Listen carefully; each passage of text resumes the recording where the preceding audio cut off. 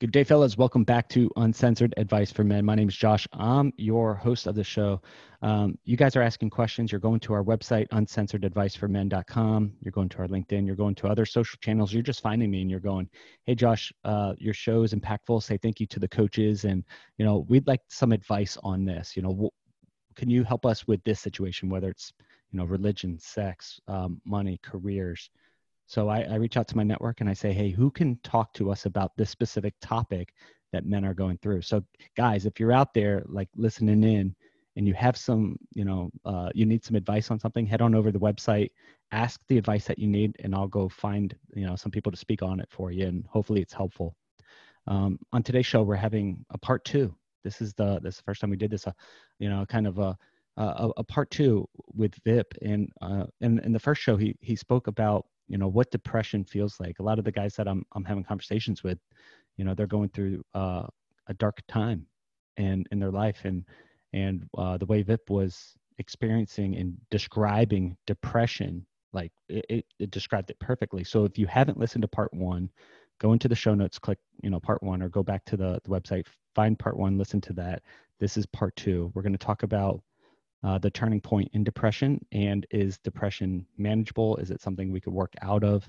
Is it something that we can get rid of? So guys, let's welcome Vip back to the show. Great to be back, Josh, and I'm glad this is part two because the first one left me emotionally exhausted.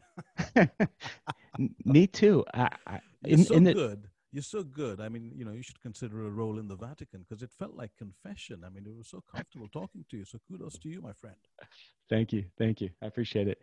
So real quick, why don't you tell catch the guys up in your story, like bridge the gap from part one to part two for us, and then take over, my friend. Well, part one was talking about how I felt with depression, the emotional, mental, and the physical aspect of what it felt to me.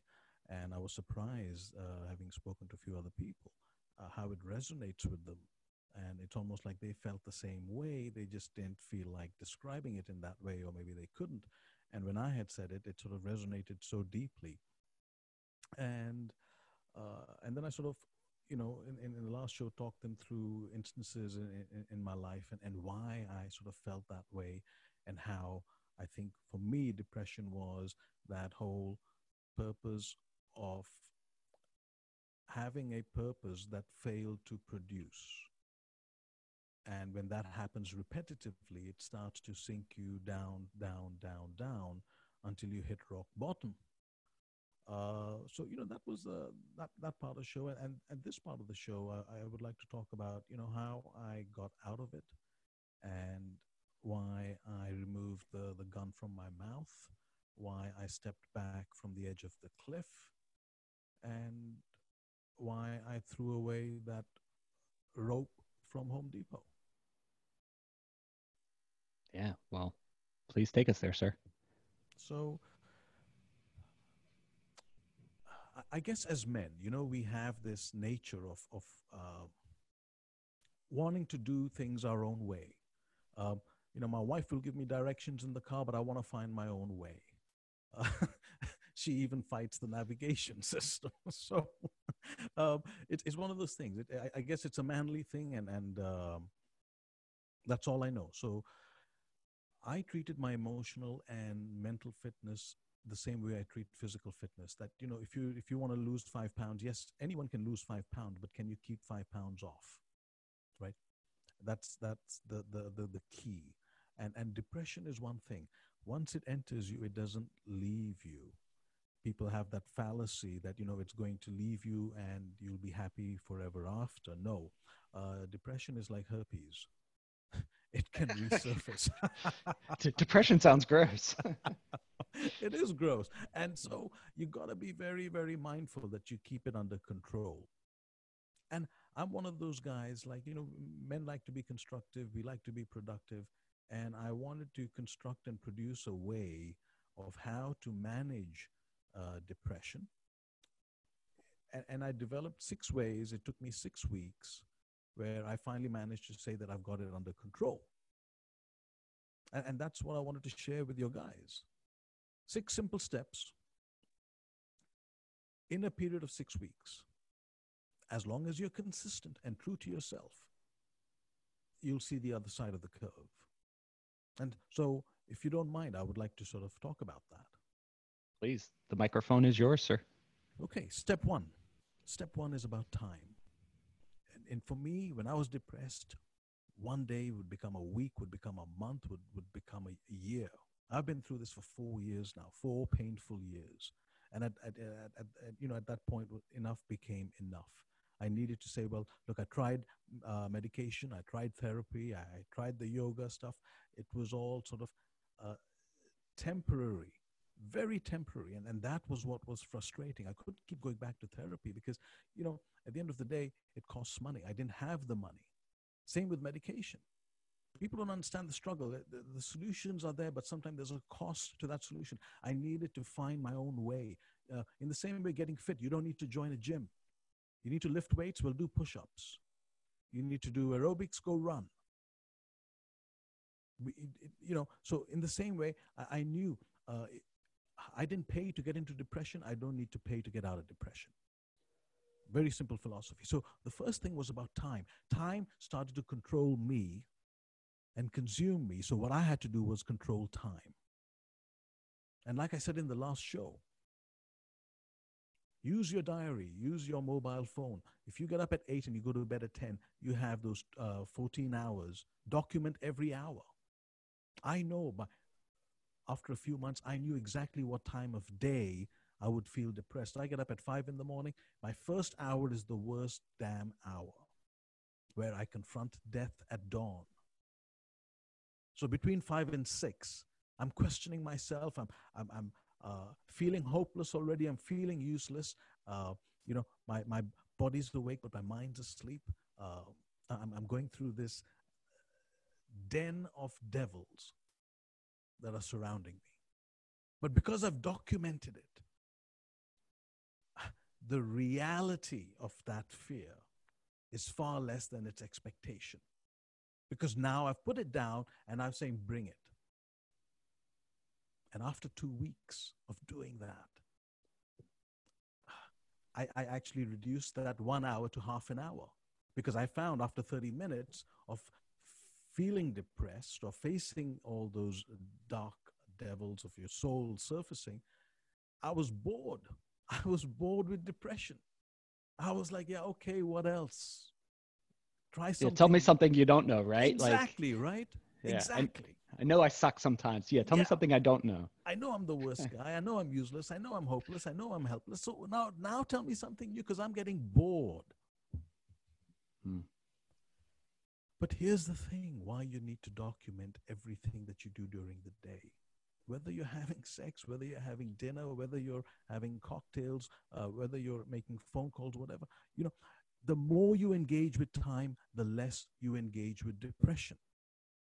That's why you're doing it. That's why I want to tell everyone each step, why they're doing it, what they're going to get out of it. That's it for step 1. Step 2, transformation of pain. Start transferring your negativity from one category to another. I don't mean go from negative to positive. That's impossible and that's exhausting. And that's unrealistic. Take your pain. Pain has 2 forms. It can either paralyze you or give you a sense of purpose. Let me give you my example. During these 4 years, the number of times I felt ashamed of myself for not being able to look after my family, for almost losing my home, losing my dignity, my ego. Those are very expensive things for a man to lose. They're almost priceless. So I felt ashamed. And what does ashamed do? Ashamed is a selfish pain. Because all it does is shame wants you to go into a room, switch off the lights, sit in a corner, adopt the fetal position, and just speak to yourself. Why is this happening to me? What will happen next? When will it end? It's all selfish. I took that transformation of pain by taking shame and taking it to guilt. Same negativity, But what does guilt do? Guilt makes you react. It gives you purpose. Josh, if I insult you and I know I am wrong, even if I insult you unknowingly, my first reaction is to do something with it and ask for your forgiveness. Say sorry. Maybe buy you a drink. So take your shame and transfer it to guilt. Guilt makes you reactive. Number 3, step 3, going from self-pity to selfless duty. The number of days and months where I felt helpless, I felt useless. I wanted to be helpful. I wanted to be useful. That whole thing about being a man where you want to be constructive and productive. So first things first, how could I be helpful? Because at the end of the day, every human being has some level of use, and is able to be helpful. How could I help? I did a very simple thing, free of charge. I went to the local soup kitchen and I started giving meals out to the hungry and homeless. It was soulful therapy. Even though I couldn't afford, at least I gave my effort. I was at the front line of selfless duty, at the front line. Don't be working in an admin office of some charity. Go to the front line. The soup kitchen is where you will see the struggle to survive. You will look at those people and you will see that, you know what? It doesn't look like suicide's entering their mind. They have no home. They have no help. I'm wearing shorts and a t-shirt because it's so hot, and they're wearing 5 layers because, you know what? They are their wardrobe. They need those when winter sets in. It's that selfless duty, that struggle to survive. So that was soulful therapy. I then said, okay, now that it helped me feeling helpful, how could I now go from useless to feeling useful? Then I found there is this thing these days, because, you know, every damn millennial's an entrepreneur. So what have they done? They've put them in a little nest and they call it a business incubator. You must have heard of these. You know, you have them at colleges, you have them in schools, even every state has a business incubator. And all it is entrepreneurs who are creating a product or a service and require help that they can't afford from accountants, lawyers, potential customers, focus groups, maybe someone who excels in sales or marketing. And they can get help they need help from any and everyone, whether it's a housewife who could be part of a focus group, whether it's an executive, whether it's the elderly, anyone and everyone's allowed to come and give their contribution or whatever advice they can give. That's free of charge. So there I felt from useless to useful, because I went there, I was helping a few people with sales and marketing advice and some of my contacts in my network and things like that. And there I saw the struggle to succeed. They were making me feel useful. I wasn't helping them. They were helping me. But they were so grateful. What inspired me was not the survival or the success, because when you are suicidal, you don't give a damn about survival or success. What inspired me was the struggle. The struggle. Because when you are suicidal and depressed, you feel the struggle. And you say, well, if other people are struggling too, that state of being, that struggle, that I need to fight my way out of it, that is what inspired me. Real life scenarios. Step 4, be at one with nature. Be at one with your faith. Be at one with yourself by going outdoors, because when you are depressed, there's a tendency and inclination to stay indoors. Go out, get some fresh air, 15 minutes, 30 minutes a day. So many people who ask me this and who are trying this at this moment in time, they tell me, it's raining today, and you know what, I'll go tomorrow. I said, no, go out today. What do you mean it's raining? You are drowning with depression, damn it, and you're worried about a few drops of rain? Sometimes it's too hot, and they say, you're going through hell. You're worried about temperature. Oh, it's too windy. You're going through a storm, my friend. The whole purpose of why you need to be outside is it's discipline. Discipline brings about courage. And believe me, courage is a weapon you're going to need to start rebuilding yourself in depression.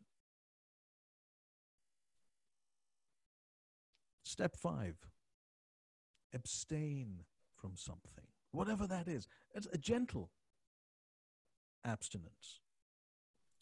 For me, for 6 weeks, I gave up soda.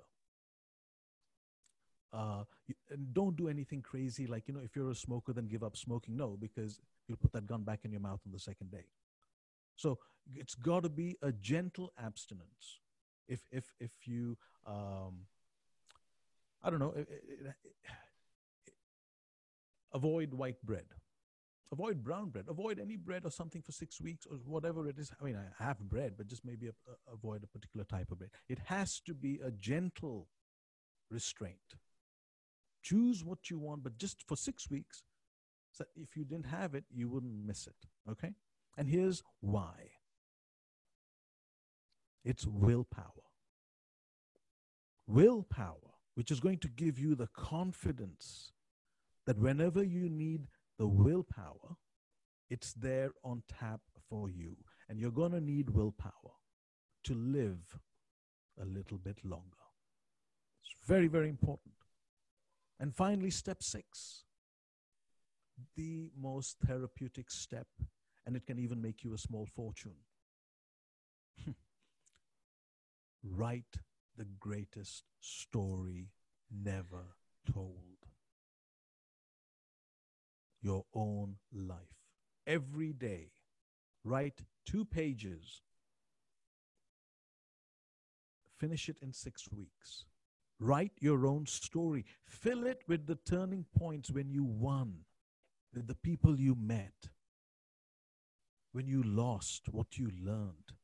It's the most powerful way to reflect. Most of all, it's therapeutic because it shows to you that in your life, to this day, as you are writing it, that you have survived every conflict that's confronted you. Write your own story, and I cannot stress that enough. And then treat yourself. Publish it. It's free of charge. You're going to leave a legacy. Go to Amazon, you get the software for free, start typing away in 6 weeks. You've written it, publish it. A sense of creativity. What have you got to lose? I had nothing to lose. That's what I did. And I'm here today. Because if I hadn't done any of those 6 steps, I wouldn't have, forget part 2, I wouldn't even have survived part 1 of this show. And look at what you would have achieved. Written your book, gained therapeutic inspiration from your own life, and now you are a qualified author, my friend. So whatever you are now, add author. That 6 steps in 6 weeks, consistently without fail. That sounds like a lot of work. When I was in depression, yeah, when I felt depressed, it was hard for me to be motivated to do anything, right. to go for a run, to walk, to get outdoors, right? I really wanted to curl up. This does sound a lot of work. It's actually not, because if that's what you wanted to do was just to curl up, it should be in your diary that you're going to curl up. Put that in the night before, that you're going to curl up.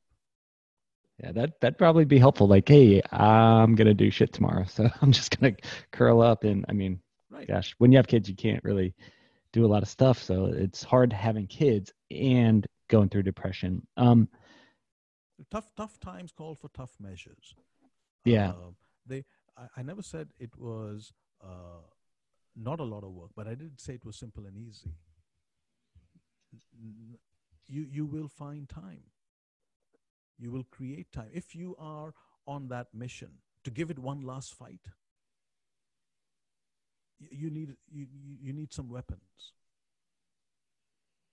Yeah. Because at some point, from that curling up, you're now sitting down in front of a microphone. So you had some turning points in your own life as well. Sure. Yeah. But some people are so genuinely lost that they'll grab at anything, and none of this costs any money. I'm not encouraging you to change anything, but use what's working against you to now work for you. If you're doing nothing the next day, at least put it down the night before. And when you get up in the morning, look at your diary and say, okay, today I'm doing nothing because that's what I felt like doing yesterday.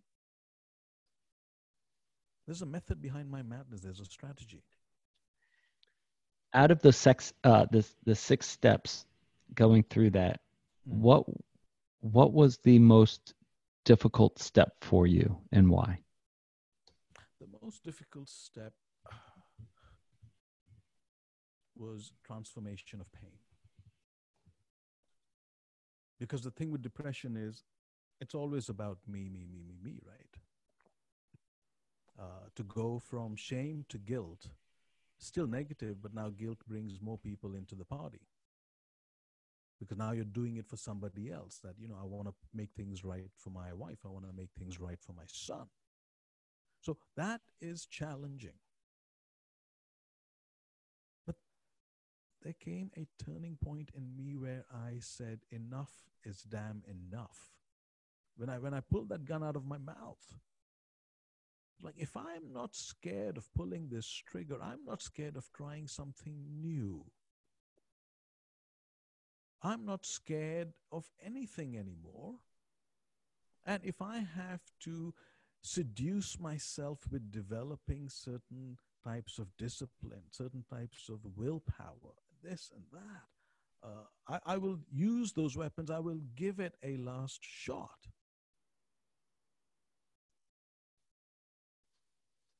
So when you're at that, like I said, at that point of maximum danger is your point of minimum fear. If I have no fear of having a Smith & Wesson in my mouth,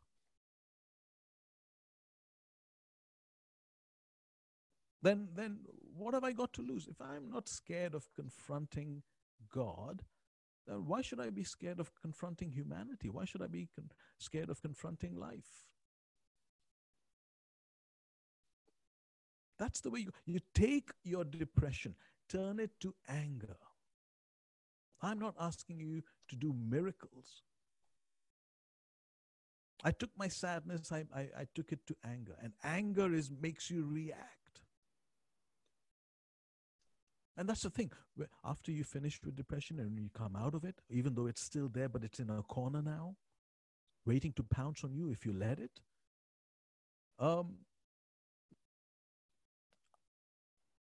I used, when you come out of it, you're going to feel angry. You're going to feel angry at what the hell happened to you, why you had to go through this, why me, God, and all these questions are going to come at you. You're going to feel like you've come out of a hangover after a party that you didn't want to be in. You're going to go through emotional exhaustion. You're going to go through mental dehydration. Because it's going to feel like there was like a 400 lead weight on your head, compressing your neck into your chest, that's finally been taken off. Doesn't mean you're going to pop back up and be your normal self again. You're going to have these emotions. When you have these emotions, you know you're on your way to recovery. It's not La La Land. You're going to resent life. You're actually, but you're also going to be sort of bolder. You're going to be more angry, and you're actually going to have more courage. Is it okay to be angry? I think a lot of times when coming from a depression or from a major failure or something where you're coming out of a rut, and maybe this could be how you can kind of put a bow on this. Right. Is it okay to have, those kind of feelings of that anger coming from that, to transfer that pain into anger, which creates an action? Is that okay? Look, I'm a below average human being at best. So I have no miracle cures for anything. I know only what I know. I know what I experience. Yes. Is it okay to be angry? It's okay to be angry at a situation, it's not okay to be angry at the ones who love you, who've been through this with you, who've supported you. You got to manage that. You can't be exploding at home. But if you want to really, exit your anger, then you might want to, I guess, go to the gym, or do some sort of thing where every sweat that comes out of you, every drop of sweat comes out, is an ounce of anger that leaves you. I guess that's the best and the safest way for it to exit. Choose what you're angry at, direct it. Right. Got it. Yeah, thank you for sharing these 6 steps. I was writing through and kind of going back and mapping it out, like, did I do these things, or which of it did I do? And this is a very helpful guidelines, a very helpful map for someone who might be, really, really hurting. I wish I had this at the time. Where could people go to connect with you, to get more information from you, or to talk with you if they're going through something like this? I'm on vipjaswal.com. I just started my YouTube channel last week, and unless you have 100 subscribers, they don't give you the name of that channel. So I'll if you allow, I can send you the link, and yeah, on the blurb that you write for each show, you can put it there. Okay.